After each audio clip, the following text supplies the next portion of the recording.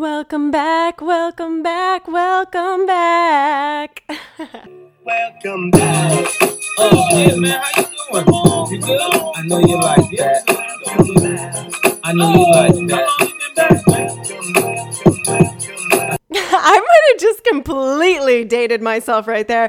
But for those of you who don't recognize that song, that is Welcome Back by Mace. And that was released in 2004. So some of you listeners might not even know, but that's an amazing song. It just makes me smile. So go check it out on YouTube if you've never heard of it. Welcome back to the Beautifully Built Inside and Out podcast. I am your host, Melissa Impet. And as always, thank you so much for being here and tuning in. You could be anywhere right now, but you're choosing to spend some time with me. And for that, I am forever grateful. Today, I wanted to come chat with you about getting over our fears of the weight room. Ladies, I totally hear you if you're uncomfortable with going into the weight room, especially if it's your first time.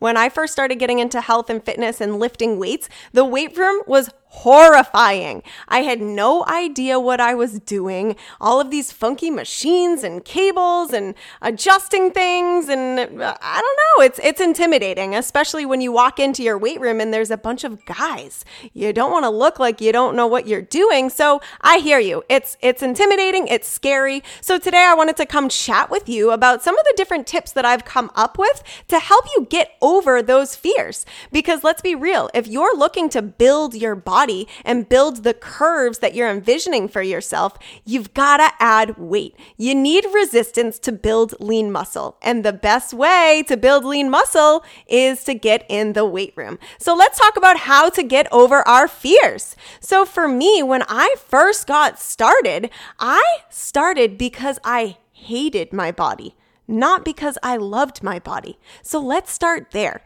It's really important to make sure that you're going to the gym with the right intention. If you're going just because you hate your body and you're unhappy with yourself, the results are going to be a real slow process.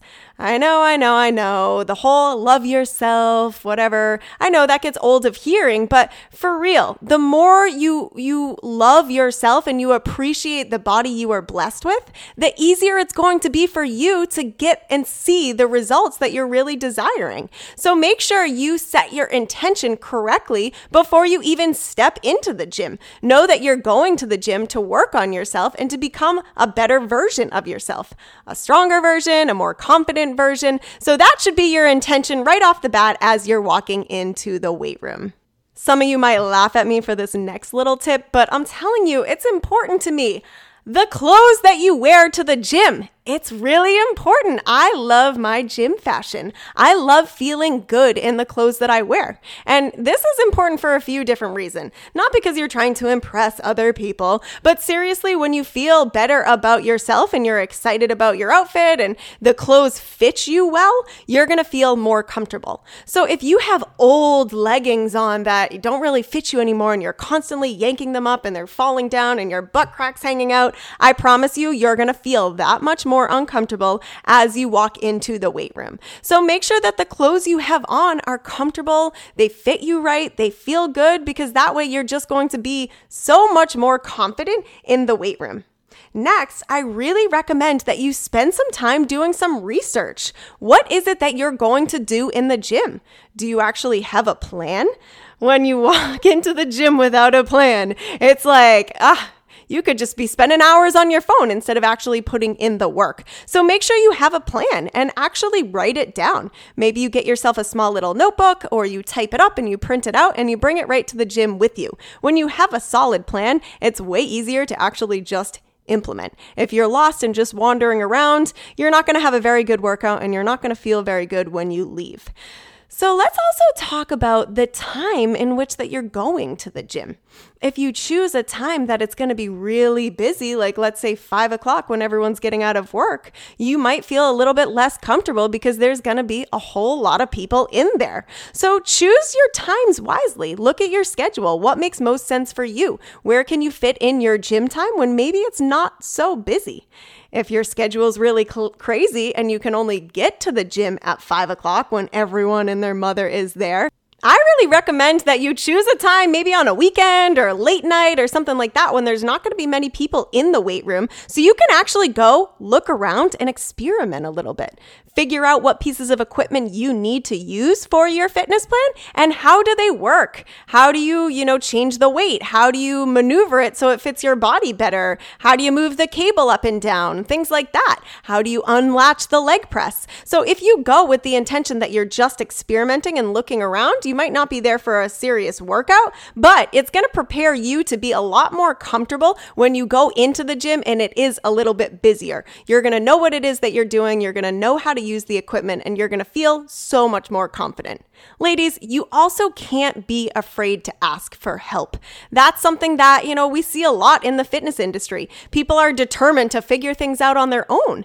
It takes courage to ask for help, but you'll be so much happier that you did because you're going to learn a lot from the people working there, maybe a personal trainer. They're going to be able to teach you and make you feel more confident so that, you can lift weights like a boss. That's the intention, right? So like 6 or 7 years ago when I was starting to lift weights and experiment with the weight room, I would actually give myself like a little pep talk in the car because it's important to get yourself psyched up and remind yourself that you're just as capable as every other person in the weight room. And sometimes we need to remind ourselves that before we even walk in.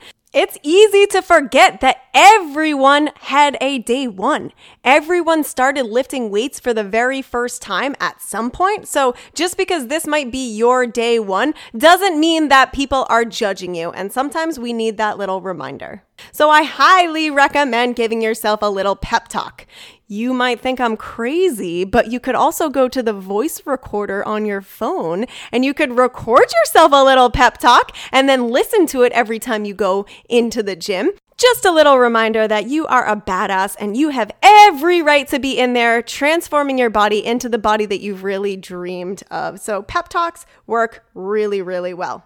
I'm also a big fan of having a gym buddy. Don't necessarily go by yourself every single time. Find someone who's similar to you, that has a goal similar to you so that you guys can link up and go together. That's going to make you feel more comfortable because you're going to be there with someone. It's also great, especially when you're first starting off, to make sure you have someone spotting you. And it's just, it's just more fun. You have someone to talk to. Just try not to spend too much time talking. I'm pretty good at that. If you guys can't tell, I love to talk. So sometimes I find myself in between sets talking a little bit too much, and then that's taking a little bit away from my workout. So have a gym buddy, but know that you're there to put in work. You don't want your workouts lasting like 3 hours because you spent a long time talking. I also really recommend you think about what it is that you like to listen to. What gets you fired up? What gets you motivated? Is it music? Maybe you should spend some time making yourself like a really great playlist so you have some music to kind of pump you up and feel great, right? I love a little Beyonce or a little Cardi B or, I love listening to some good music when I'm in the gym. Also, you could listen to a podcast. Something like this might get you motivated and fired up. Listening to other people talking about their fitness journey and their results might keep you really motivated when you're in the gym. I also love listening to different motivational speakers. I spend a lot of time on YouTube. So try out different resources as far as what you're fueling your mind with while you're working out. If you have someone giving you a pep talk while you're getting through a really hard exercise, it might make you put in more work. So just experiment. You don't necessarily have to listen to music every single time you're there. You could be listening to something else to fuel your mind and really fire you up.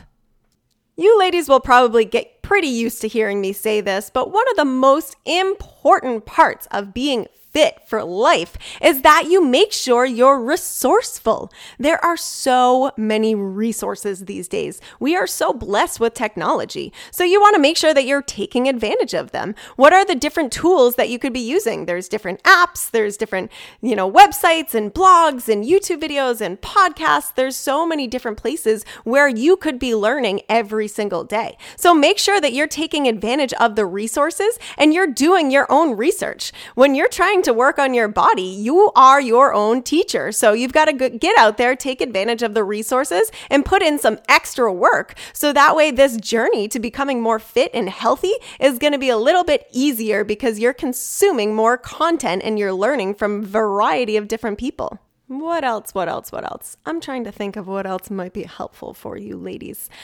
I'm personally a big fan of taking pictures. I'm a selfie queen. I love taking pictures and videos because then when you put in work for 6 months, 8 months, a year, 5 years, you can look back on those pictures or videos. So I love propping my phone up and taking a video of myself so that way I can watch it and see what my form looks like, right? You can compare your form to the things that you've been learning through these resources and see how you're doing. It's also just so fun to look back on, especially if you're taking pictures.